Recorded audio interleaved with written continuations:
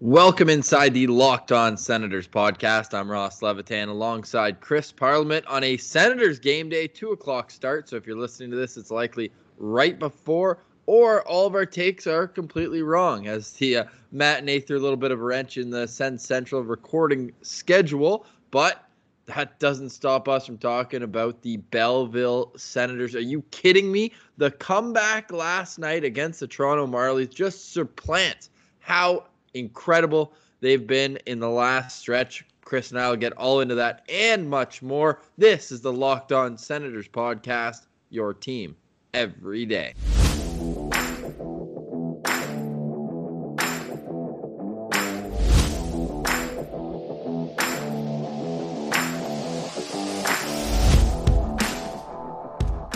Today is Saturday, February 8th.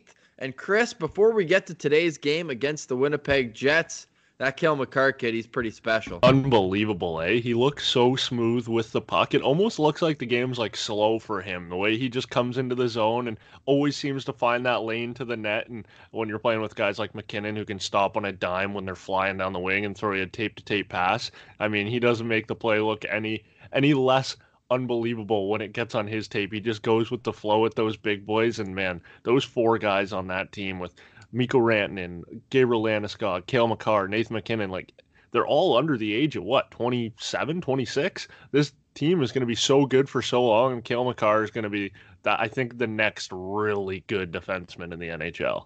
Yeah, the next wave of it for sure. You mentioned Gabriel Landeskog. My brain automatically went to that giveaway where Brady Tkachuk went in, made no mistake.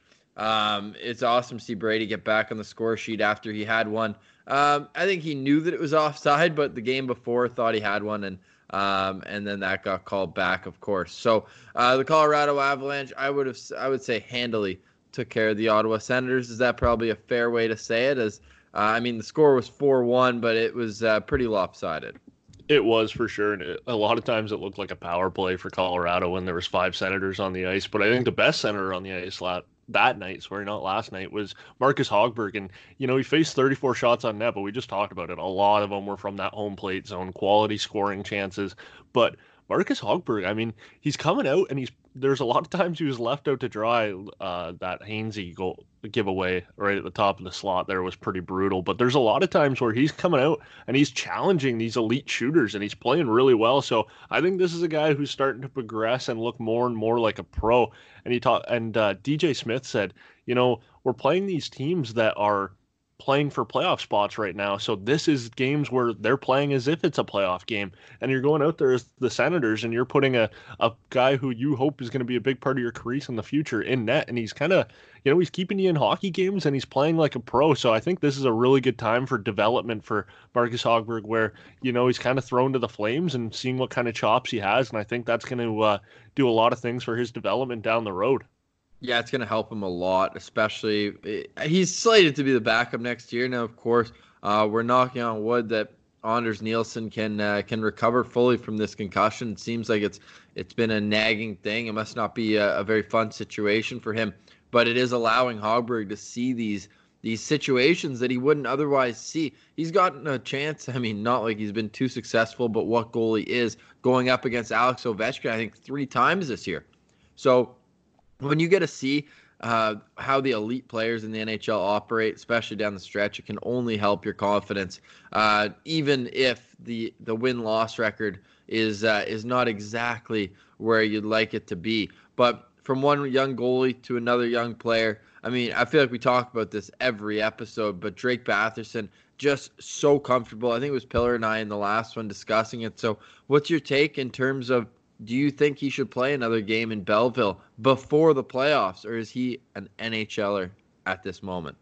He's starting to look more and more like an NHLer, and he's getting the ability to kind of get into an NHL routine. If you looked at his last 3 games, his numbers are starting to rise. Against Toronto, which was 3 games ago, he played 15-22, and then against Anaheim, he played 17-17, and then against Colorado, played almost 18 minutes. So his numbers are rising, so he's getting more comfortable. One thing I would like to see out of him, We've started to see him dominate with the man advantage, but 5-on-5, where he is getting those chances with his numbers rising, I think the puck needs to find the net more often for him.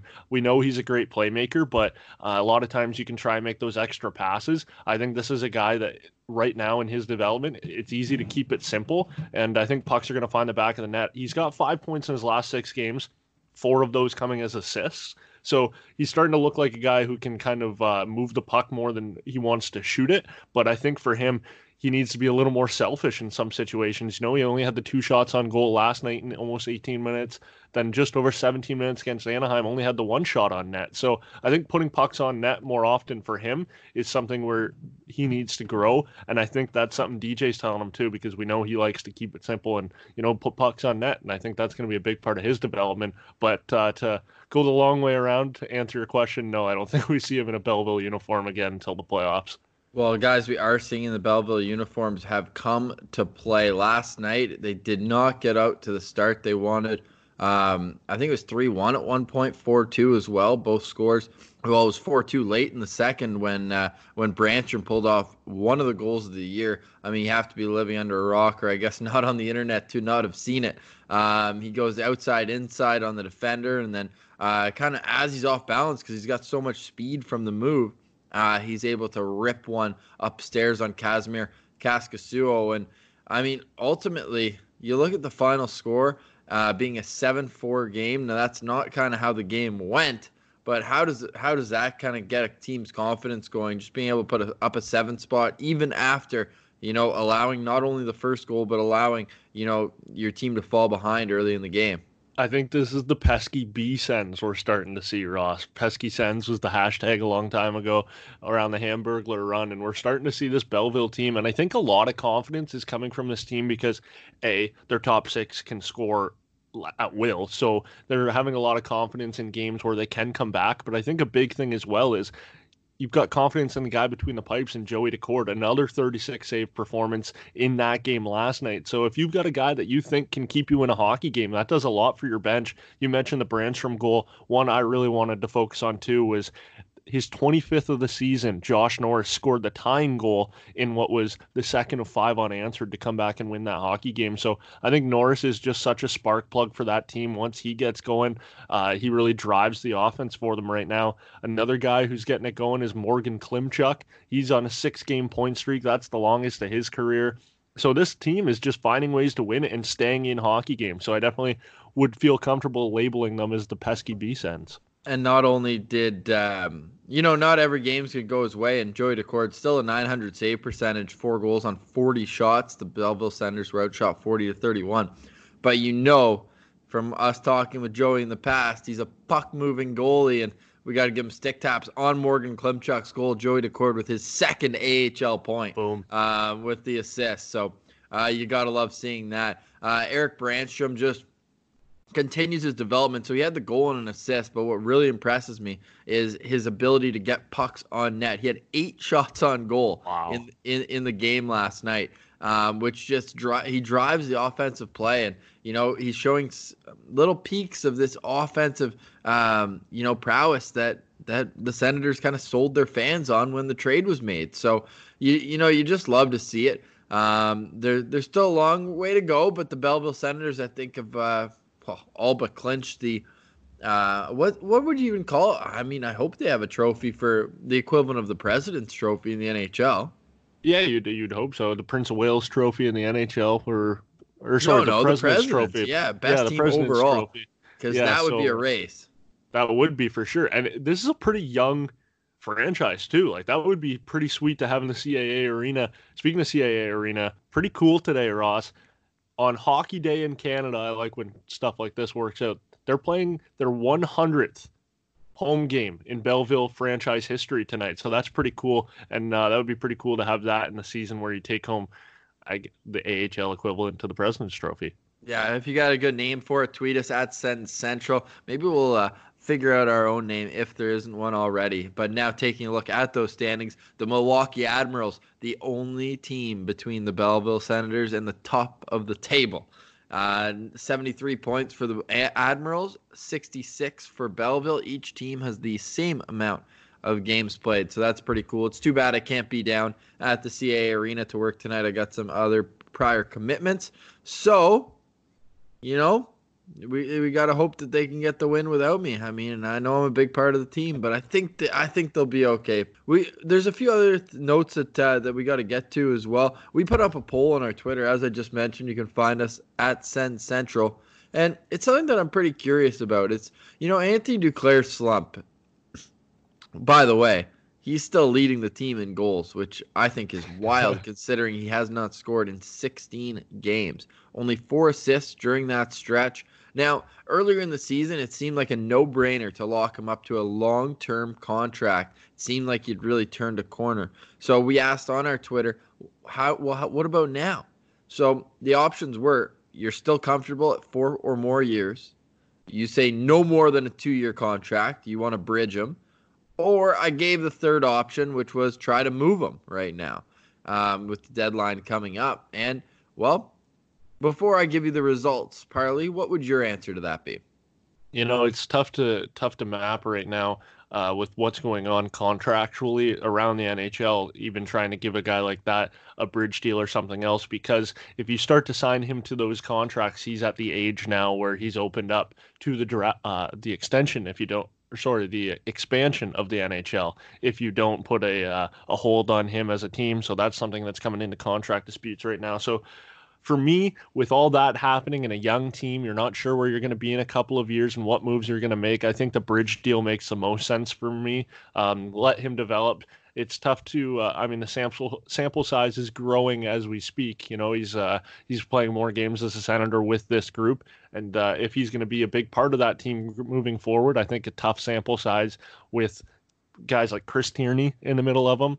It's tough to see where he will be full potential wise. So I think a bridge deal where you start to see some younger guys come up and see where he takes their development, if he can drive a play from the wing, if he needs that elite centerman that the Senators don't yet have at the NHL level. So I think there's a lot of things that are left unanswered right now, and a bridge deal would help to shore up that answer.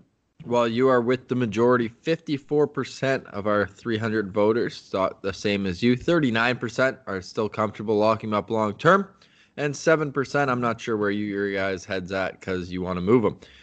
Reading a couple of comments. This one's great from Buck Burgess, at Buck Burgess, saying, hey, Wayne Gretzky once went 21 games without a goal, and, touche. And what I'll say as well, and a lot of the comments do read the same, is that he's still getting chances. The puck's not going in, but it's not like you're not noticing Duclair on the ice. He's still, creating offensively. And like his game against Buffalo 5 games ago, during this streak, 9 shots on goal. 9 shots on goal, and we discussed that on the podcast. Like there are times when it's okay to worry about a player. I don't think now's the time for Anthony Duclair. I agree with that. It's a situation where, sometimes you slump, but if the chances are there, I'm definitely a subscriber to the fact you earn the bounces you get, and he's earning it. So right now, I think once that one finally crossed the line, it's either going to be an absolute beauty or it's going to be a bouncing puck that finds its way in off a skate blade. But they both count the same. They both get you off the schneid. And I think that once those flood doors open, it's going to be a fun stretch. And we mentioned it too when he was at the 12 game mark in this little slide he's on. That he's probably hearing some footsteps behind him. Brady scored another one against Colorado, so his number continues to climb. So here he comes, Brady Tkachuk. I wouldn't want him sneaking up behind me. So I think Anthony Duclair is going to have some fuel under his fire, and his legs haven't stopped moving. So that's an encouraging sign. He's still creating those chances himself, not just getting passes and putting pucks on net. He's forcing the play down the wing. So, this is just one of those things where hockey sometimes doesn't make sense, but you could just keep working and it'll work itself out. Well, partly the beauty of an 82-game season is there's a chance for Duclair to get right back on the score sheet. Hey, if you're listening to this later on in the afternoon, he maybe already did. The Sens are in Winnipeg for, I'll call it fun, but I'm not a big fan of the afternoon games. I like the anticipation that builds throughout the day. 2 o'clock Eastern start, a part of Hockey Day in Canada. It's the first of a 6-game homestand for the Jets. And they're coming in on a bit of a run, Parley. Yeah, winners of their last two of their last three, but they were on a slide before that, one of their last eight. So this team is starting to get their feet going. As I mentioned earlier, DJ Smith said these are teams fighting for playoff spots, and it's a time where they're going to be pushing, and this is a good start for the Senators. 2 p.m. start in their building. We'll see what they can do in that one. The Senators will see another backup, mark it down. It seems like we're saying it all the time. Laurent Brossoit, am I saying that right, Ross? Yeah, got the thumbs up over the webcam, so I'm saying that correctly. Ross is always checking my French. One senator we won't see tonight, though, Borokop, because he's waiting for the birth of his first child. So that's pretty cool. Him and wife Tara, obviously we hope for the best there. But what's funny is, and why I said Borokop, is he was shopping for baby stuff in Vancouver when he stopped that. So it's all come full circle. So without Boro, and yeah, we're really excited for him. It should be a pretty special time for his family, but of course, family comes first. So with that, somebody's got to take a spot in the Sens lineup, and that'll be Cody Golubeff. He hasn't played since the Montreal game on January 11th after a streak where he probably played too much.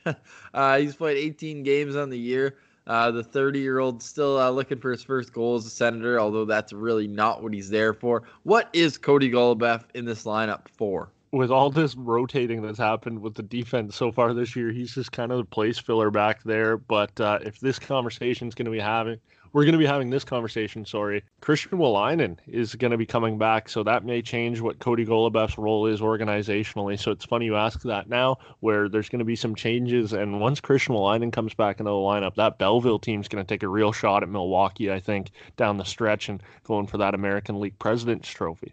Oh, yeah. Are they ever? I mean, Wolainen, I think it's understated how valuable he is. And Scott Wheeler on The Athletic put out his top 10 list of Sens prospects. I feel like you guys already know what our list is. We've kind of gone over the prospects ad nauseum, but I was kind of shocked. Maybe it's because he's too old or because he hasn't played this year, but Christian Wolainen wasn't even mentioned as a prospect. So that was kind of a weird thing for me. But yeah, his presence is definitely going to be made right when he gets back in the lineup.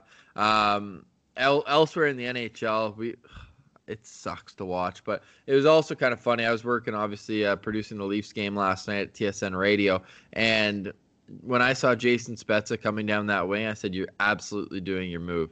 So the classic, the fake slap shot, continue straight, make the goalie bite, and then put it in from a tough angle. It's unbelievable. So I searched and I was trying to do some research and find other times where he's done that in his career. And the first one I pulled up was in 2010 against Ryan Miller, the same goalie he did that on last night in 2020. So that's pretty cool. So I mean, as much as it sucks seeing him do it in the blue and white, it's awesome that Spetz is still living out his dream. Such a hockey guy, and I hope that the Sens treat him well after retirement. I don't think jersey retirement is there, but I think pretty much everything else. I think he's a great candidate for the Ring of Honor, if that's still a thing at the CTC. I agree, and it's fun to see that kind of vintage hockey come back to life. And as soon as he comes down that wing, I was thinking the same thing. He was able to tuck that one home, and me and a couple buddies were watching the hockey game last night, and all of us kind of left the couch with the way he put that one in. An absolute rocket. But yeah, definitely vintage Spezza leaning on that big stick and just ripping it home with that toe curve that he had to stomp out one time for being illegal. Lots of good memories. So yeah, I definitely think he would be a good guy to watch. But I mean, you mentioned elsewhere around the league last night, heartbreaking loss for Edmonton if you're a Senators fan, because they were up big. And then somehow those Sharks, with all the players out of their lineup, somehow came back in that one. I think the final score was 6-3. They've won their last two games, and their odds are creeping down. Or I guess they're staying the same, still in sixth for now, place in the lottery. The Senators, though, they don't play until the 10th as well, which is kind of interesting. And the Senators moving up to third. I think this is a good time, Ross, to do the Tankathon spin. Should you do it, or should I start? Go ahead. Actually, while you're spinning, I'll give the odds. Ottawa with the third best odds right now of the first overall pick. San Jose was sixth. And the Senators currently riding the longest losing streak in the NHL, losing their last 4 games, and this is a tough one to look at. As you just mentioned, they are in third best odds with their own pick. They slipped to sixth, and the San Jose pick drops another pick as well down to seventh. So sixth and seventh, and this tankathon hates me lately. Man, that we're starting to see the trends are starting to develop, and the 6, 7, 8th range is where the most picks come from. And this one is unbelievable, Ross. They're playing Winnipeg today. In this spin, Winnipeg jumped 9 spots into number 1. Well, I think you'll like my spin. First spin, Ottawa's own pick, first overall. San Jose's pick, up 4, second overall. Oh, man. That is literally the dream scenario.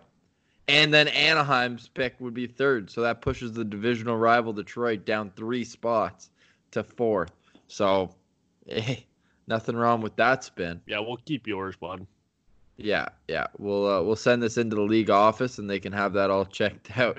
Tankathon, just a quick little thing at the end of every episode of the Locked On Senators podcast. We'll let you go so that we can get this out so that you can listen to it before the Senators take on the Winnipeg Jets in Winnipeg, before they head to Colorado for a rematch of Thursday's game against the Avalanche. For Chris Parliament, I'm Ross Levitan. This has been the Locked On Senators podcast, your team every day.